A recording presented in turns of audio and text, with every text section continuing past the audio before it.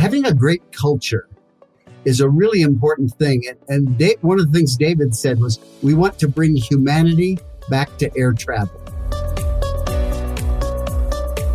I used to run a big company, and I spent 40% of my time recruiting new people. And there were a lot of things to do, but I just said, this is the most important thing I do, is who I bring in to the company. So I spent a lot of time on college campuses. I think also hiring young people is one way to do that, because you can then train them in the values. And young people can do more than a lot of people think. You don't need to get somebody that's a 40-year experienced engineer to do everything. You can hire young people, train them in your culture, bring them up, and do some of that. The only failures that tend to really last a long time are failure of character and failure of effort.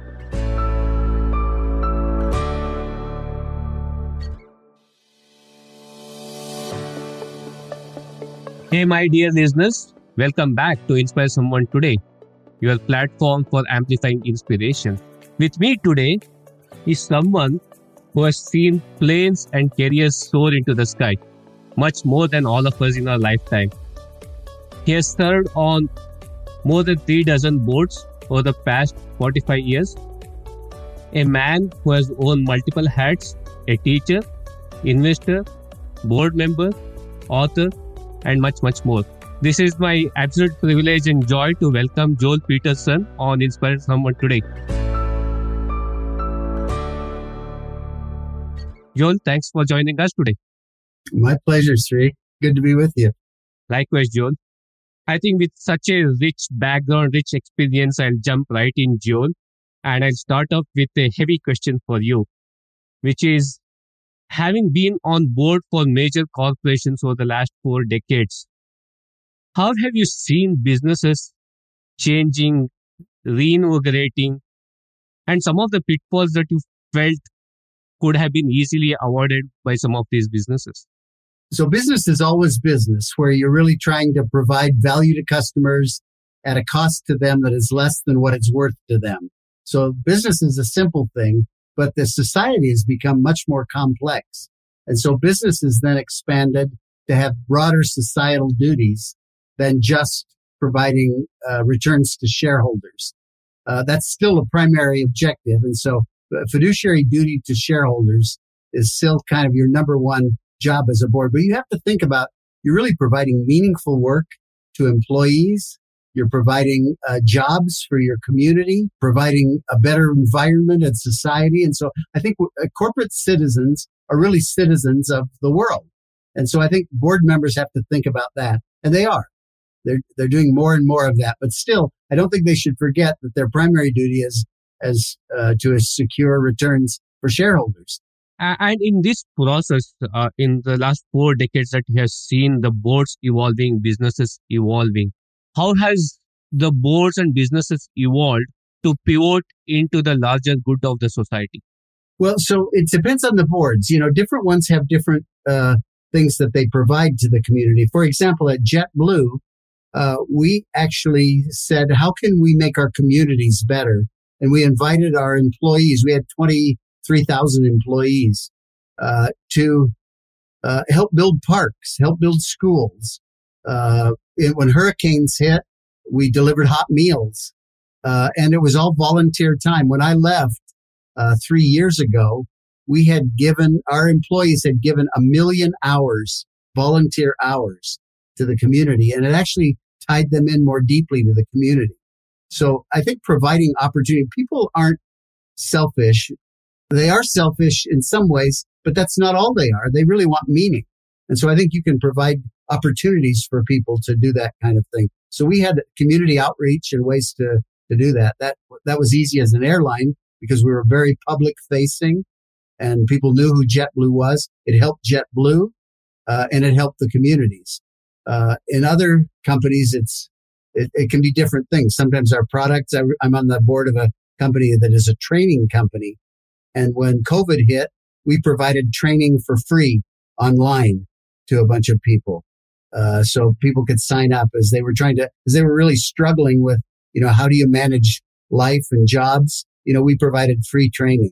So it depends on the circumstances, on the products of the company, but I think always being on the lookout for how can you make people's lives better is a really good corporate objective in addition to making a profit. Absolutely. And you did mention about JetBlue. You were at the helm of JetBlue for many decades.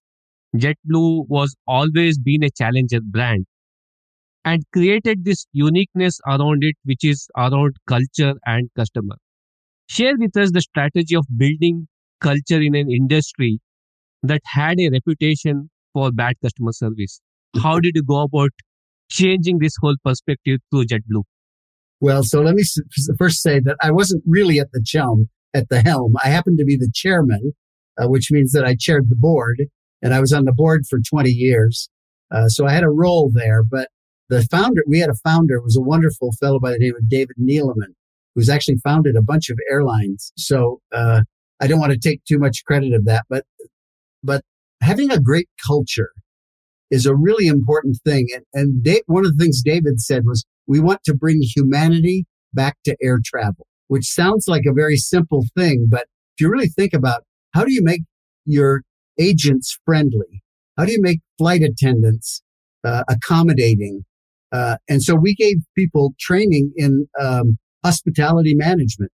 So when people would come for their training at JetBlue, we actually had hospitality management training for our flight attendants, which was a unique new way to do it. But then we tried to really have nice people. It starts out with hiring really nice people who have experience, in customer service. And then I did something that I never made a big deal about it, but I gave all of my board fees to the employees of the company.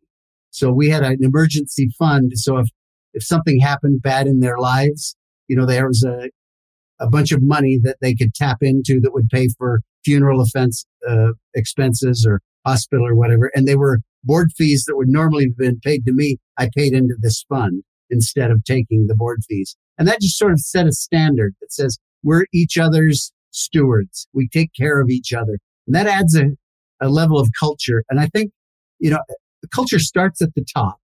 And so if people at the top are thoughtful, they learn other people's names, they meet with them, they're not rushed, they do the really polite, nice, thoughtful things, it spreads throughout the culture. And so it was very simple things, but it started with this expression, bring humanity back to air travel. Make it more humane. Make it more humane. That's the calling word across businesses, across industries, just not airlines. Yeah, for sure. And even more so now, people have been traumatized by COVID and being separated. And there's a lot of trauma. I think businesses are going to have to go in and rebuild their cultures. And they're also going to have to figure out how to build relationships the way we're doing now on Zoom. I've never met you. You've never met me. So how do we develop a rapport, a relationship? And you can do it. It takes longer. It takes more interactions, but companies are going to have to get better and better at that. Yep. It's all about being intentional about building those relationships and culture. Yeah. And talking about culture, one of the reports that I was reading that the analyst made about JetBlue was it was one of those airlines that was built on niceness and personality. Very odd reference to an airline company, niceness and personality. Again, how did you conceive this to be the mantra of JetBlue? And what were some of the things that the board did? What were some of the things that the executive leadership team did to create that uniqueness in that industry? Like I said, the industry had a bad reputation for bad customer service, levying unwanted charges. In the midst of that, you created a unique identity for yourself. Just help us to walk us through those changes, the thought processes that the team had. Well, it started out with this idea of really being nice and being hospitable and training people in hospitality. But then when the complaints came in, we addressed them. We tried to fix them for people. We did favors for people. We would forgive charges. I had somebody one time call me up and said that she left her laptop on the plane. And so I called the CEO, who then contacted the flight, and they found the laptop and we had it back to her the next day. I just left my laptop on a plane and they said, oh, we can't find it now. and so, just the difference, as we got right on it, got the laptop back to them. They'll never forget that. We have a lot. And then one of the things that you asked how we would do it, we celebrated those kinds of things. So I remember one time somebody had left some tickets in the seat back pocket, and our flight attendant found them. And because they were important tickets, she chased down who the customer was and drove the tickets to their hotel. Well, that person will never forget what JetBlue did, when going out of the way. And so little things like that. And then the fact that I would start board meetings sometimes by telling a story of what somebody had done. I remember one time I had, so I actually teach at Stanford, and one of our deans was on the flight, and she was way in the back with her baby. And she got off as the last person off the plane, and she got to the carousel. Her stroller was broken. And the captain was still around. So the captain went and reassembled the stroller, put it back together, and got her off safely. And she never forgot that. And so I wrote an article in Forbes about Captain George Force. And then I started the next board meeting reading the letter that she had sent about how she'd been treated. And so you celebrate, acts of kindness. You notice them, you celebrate them, you help people do them. People feel better about themselves. They feel their jobs are more meaningful. And it does start at the top. If the top never recognizes anything like that, it can easily die. Oh, very true. And Joel, for a lot of the folks who are listening to this particular conversation, and some of them are leaders in their own right, they would be thinking, what would Joel has as an advice for us to not dilute our culture? As we are growing, as we are getting bigger, how do we ensure that the culture doesn't get diluted? It will be diluted. It's very hard. Each new person brings an element that's different. And sometimes, when a transplant of an organ to a body, sometimes the body rejects the organ. That's traumatic to introduce new people because they bring their whole cultural experience with them, and it's different from what you've tried to create. So as you're growing rapidly and bringing people on, you have to expect dilution in the culture. And what that means, I think, is you have to do more training.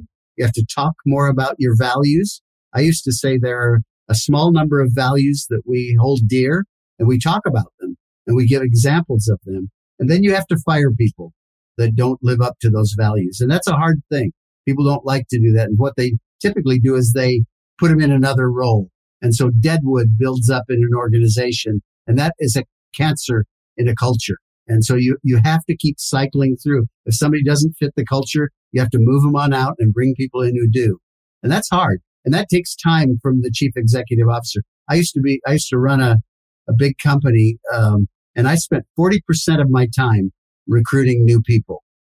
And there were a lot of things to do, but I just said, this is the most important thing I do is who I bring in to the company. So I spent a lot of time on college campuses. I think also hiring young people is one way to do that because you can then train them in the values. And young people can do more than a lot of people think. You don't need to get somebody that's a 40-year experience engineer to do everything. You can hire young people, train them in your culture, bring them up and do some of that. So those are a few ideas.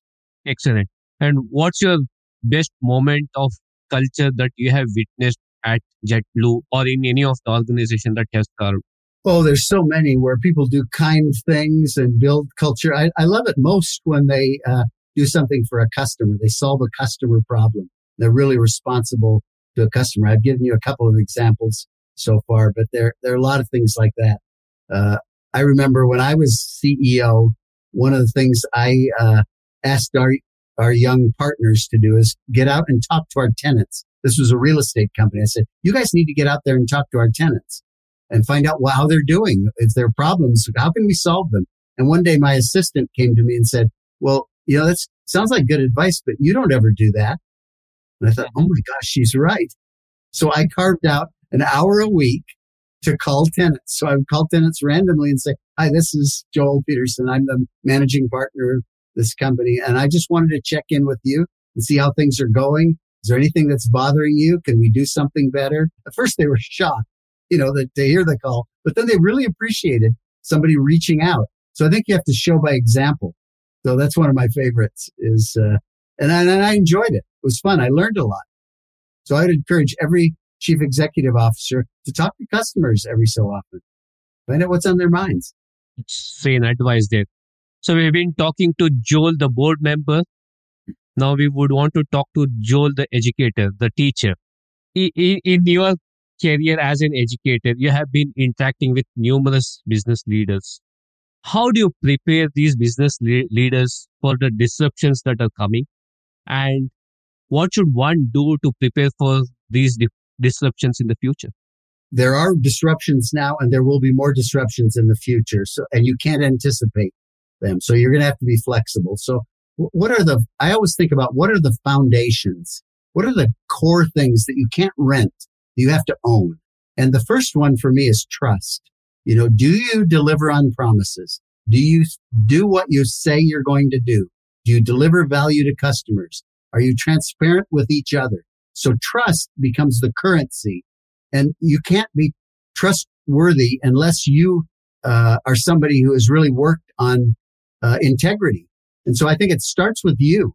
So I think if you're in the management team or whatever, you say, am I doing everything I can to be transparent, to be honest, to deliver on promises, not to promise more than I can deliver?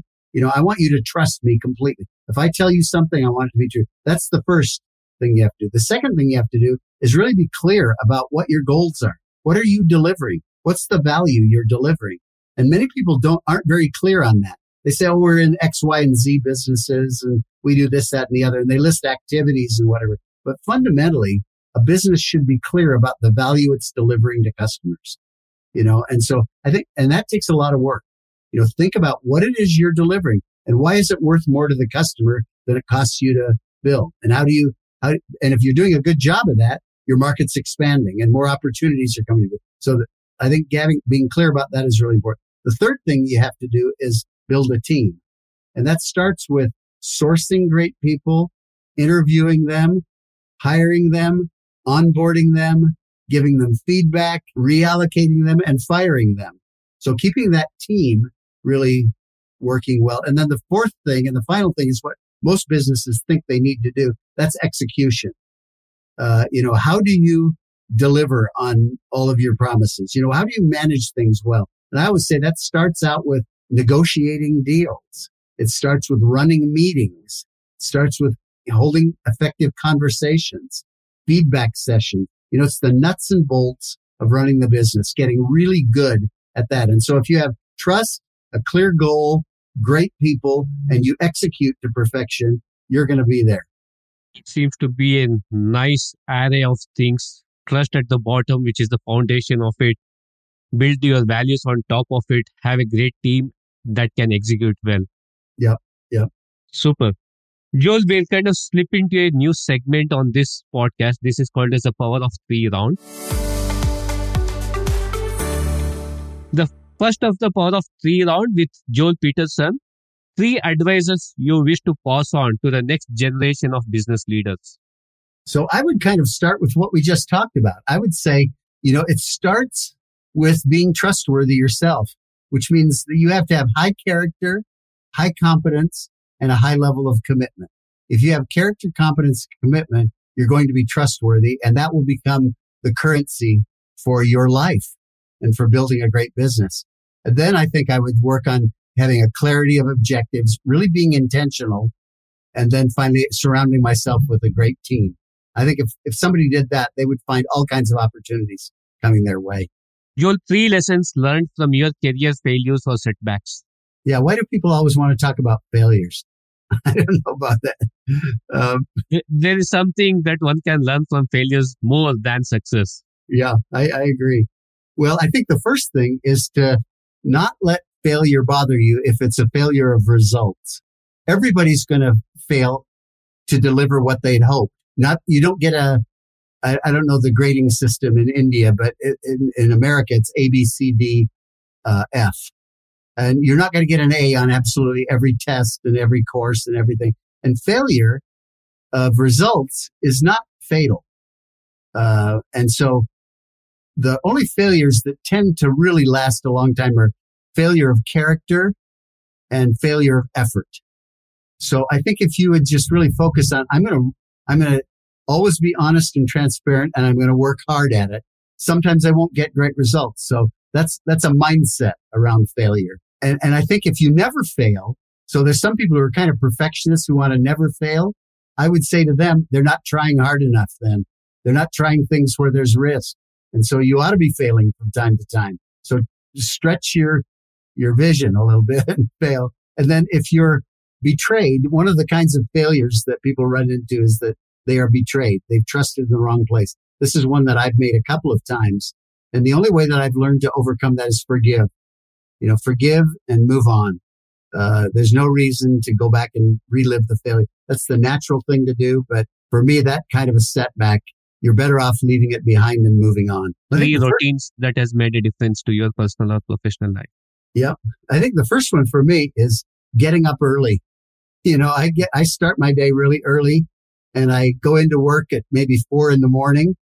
and I get a whole day's work in before anybody else shows up. And that has made a big difference. And then I go home. I'm at home for dinner with the kids at night, so I don't stay late. For me, that's made a big difference. It may not be for everybody. The second thing for me is I've solved how people talk about work-life balance and they always feel stress between how much time and pressure they're spending on work and how much on family or personal or other things like that. I've been solving for harmony rather than balance where they're in opposition. I try to say, how can I harmonize these two? How can I make them work together? And so that's been a really important kind of a routine. And then finally, traditions. I've had lots of traditions that I've done for 40 or 50 years, and I just do them over and over again. And with family members and people that I work with, they come to expect them and they look forward to them and they become fun. And you don't have to work as hard if there's an expectation. So those are routines that I have. That's nice. Any tradition that you would want to share with us? Well, one that I love is we don't have kids at home anymore, but when we did, anytime a child had a birthday, the whole family went out.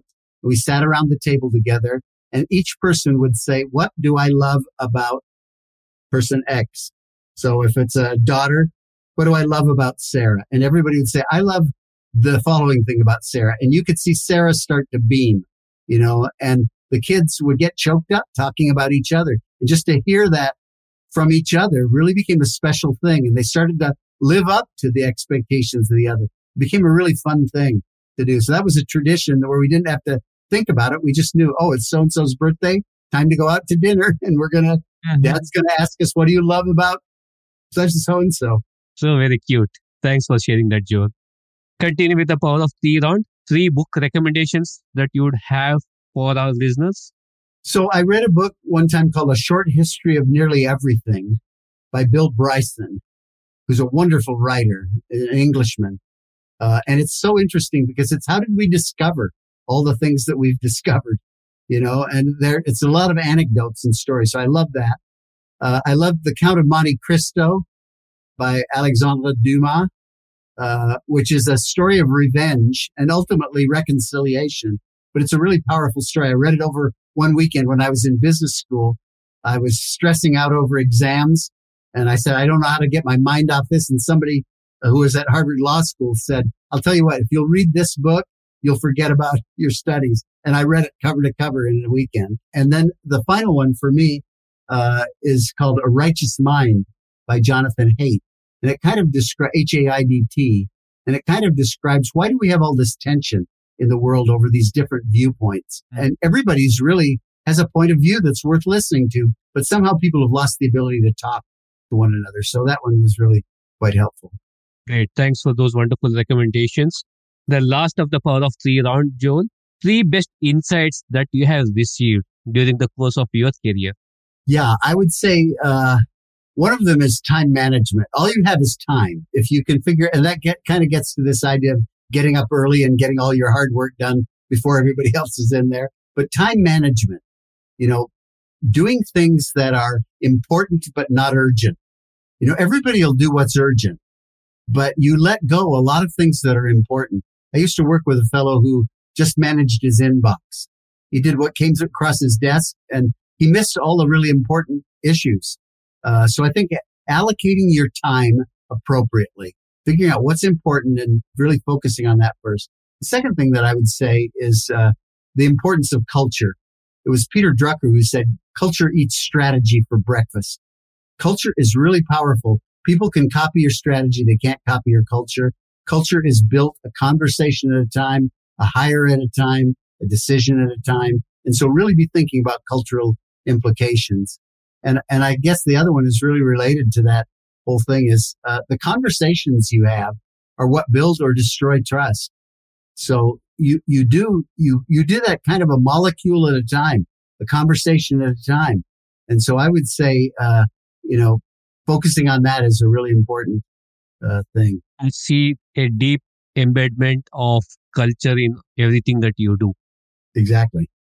Super. Joel, that was the power of 3 round. Thank you for sharing your perspectives there.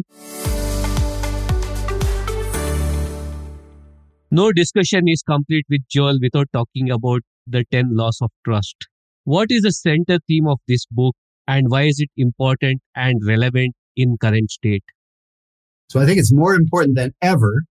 The fundamental theme is that trust is the lubricant for smooth operations. Things move faster, they move better, there's less litigation, you make more flexible kinds of decisions because people trust each other.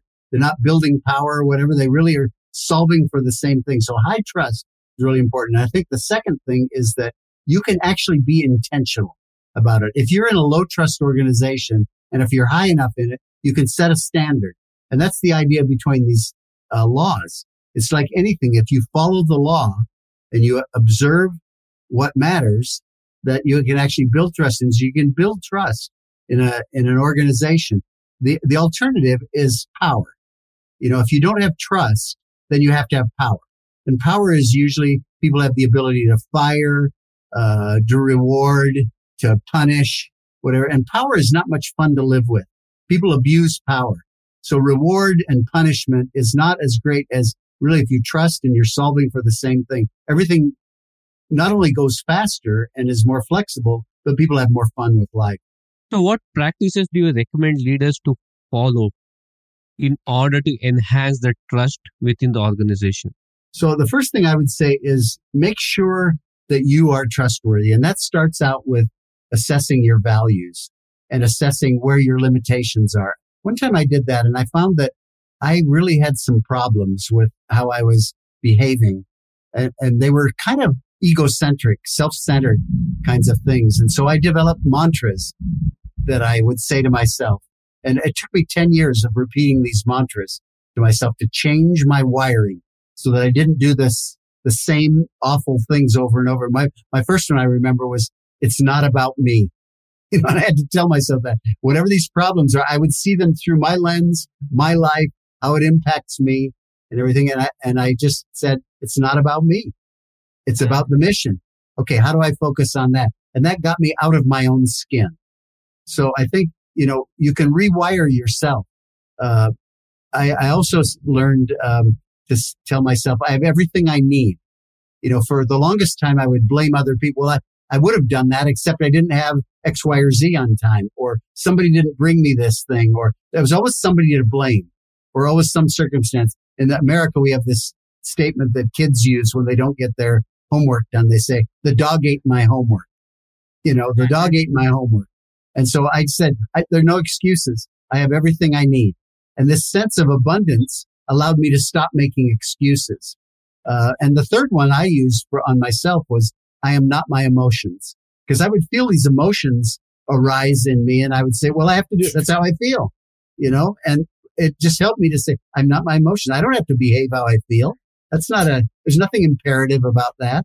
And so by repeating those mantras over and over for years and years, I really got beyond blaming others, beyond being self-centered and beyond, kind of just responding to my emotions. And so to me, that's how you build. That's the first step in building trust. And then there are others as you go on. Get the book. Absolutely. For all the listeners out there, you will see the link to Joel's book in the show notes out there.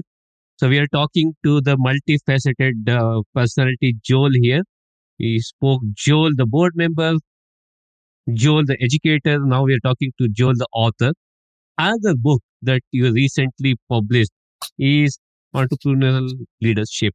While I will again nudge my listeners to go out and read this particular book as well, what is the key essence of this book? I'm sure from close quarters of looking at your students, many of whom are great business leaders themselves. What are some of the key ingredients of this book and the takeaway for somebody if they were to read this particular book? Well, I think one of the things is there's an entrepreneurial mindset. You know, what entrepreneurs do is they go and organize people, capital, plant and equipment, ideas that they don't own necessarily. They have to figure out, how do you deliver value without owning everything? You know, how do you organize other people to deliver stuff to create value? And I find entrepreneurial leaders are some of the most creative people in society. I just wrote a quick post for LinkedIn where I quoted Friedrich Nietzsche, who said, you know, many are stubborn in the pursuit of a path they have chosen, few in pursuit of the goal. In other words, you know, people get started on a path and they're really committed to the path, you know, and they stick with it. And you know what Nietzsche is saying? Not the goal. Yeah, look, keep thinking about the goal and find another path. I find entrepreneurs are the best at that. You know, they just say, well, I've got to get to this objective. Therefore, I'm going to go this other way. Oh, that didn't work. I'm going to get a ladder. That didn't work. I'm going to, you know, and they figure out ways. They get to the goal though. And so to me, I just felt like entrepreneurial leadership was missing in the world, certainly in the world of politics. Politicians are so bureaucratic and so unable to see around corners, which is one of the things that entrepreneurs do. They tend to see things before they happen. And they have this kind of wisdom that allows them to anticipate consequences and to change paths. And so they're flexible. So what I wanted to do is say, here are kind of the rules and laws of entrepreneurship that allow you to be successful. I was actually going to write the book and call it Running Stuff. And HarperCollins was my publisher. And they came back to me and said, you know, we tested the title and it was a bunch of joggers, you know, runners that got interested in it. So they convinced me to call it Entrepreneurial Leadership. And I think it was the wrong choice because I think running stuff is really what it's about. How do you run stuff to get results? And so I'm kind of disappointed that they talked me out of it.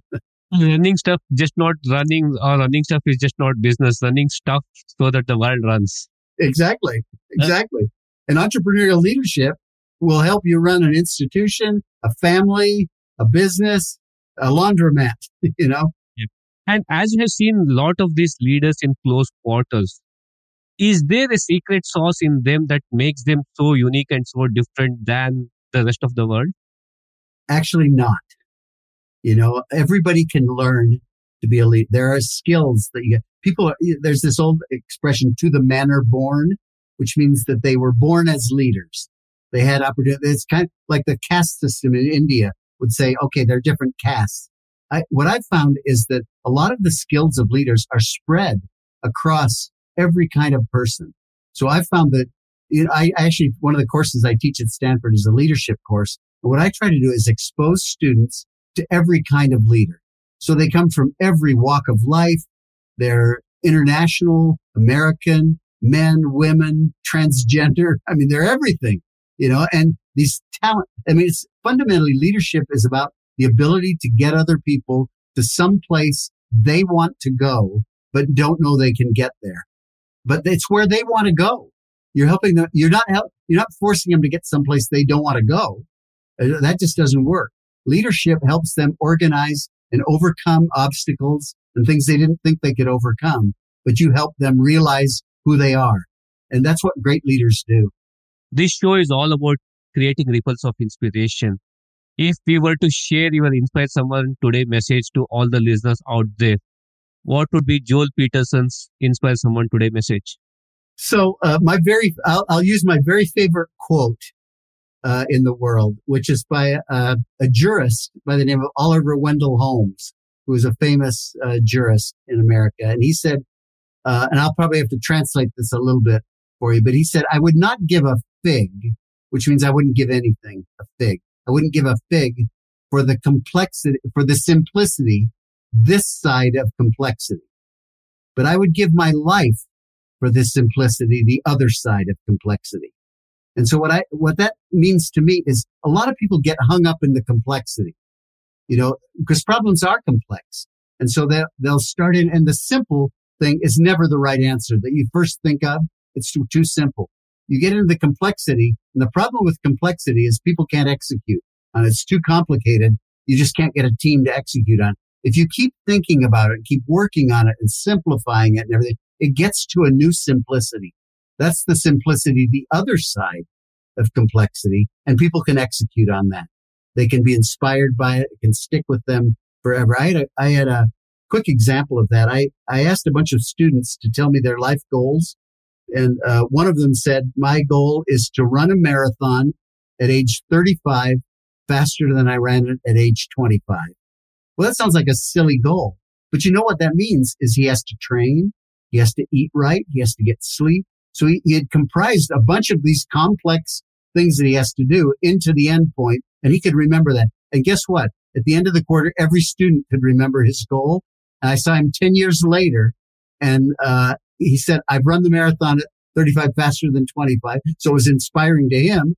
And then I asked his classmates, and they said, oh yeah, he's the guy that was going to run the marathon faster. So it's that idea of the far side simplicity. I think that's a really important idea. Wonderful. Joel, couldn't have asked for a better set of insights and nuggets than coming from you. Thank you so much for taking time and sharing your experience, your perspective with me and with all my listeners. Thank you, Sri. Nice to meet you and see you. Take care. Thank you for listening into today's edition of Inspire Someone Today. It's been a privilege to bring in these conversations.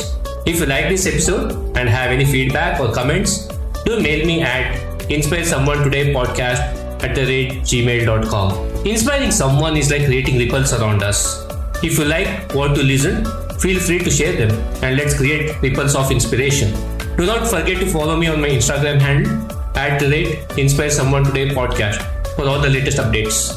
This is Srikanth, your host, signing off, and until next time, keep inspiring.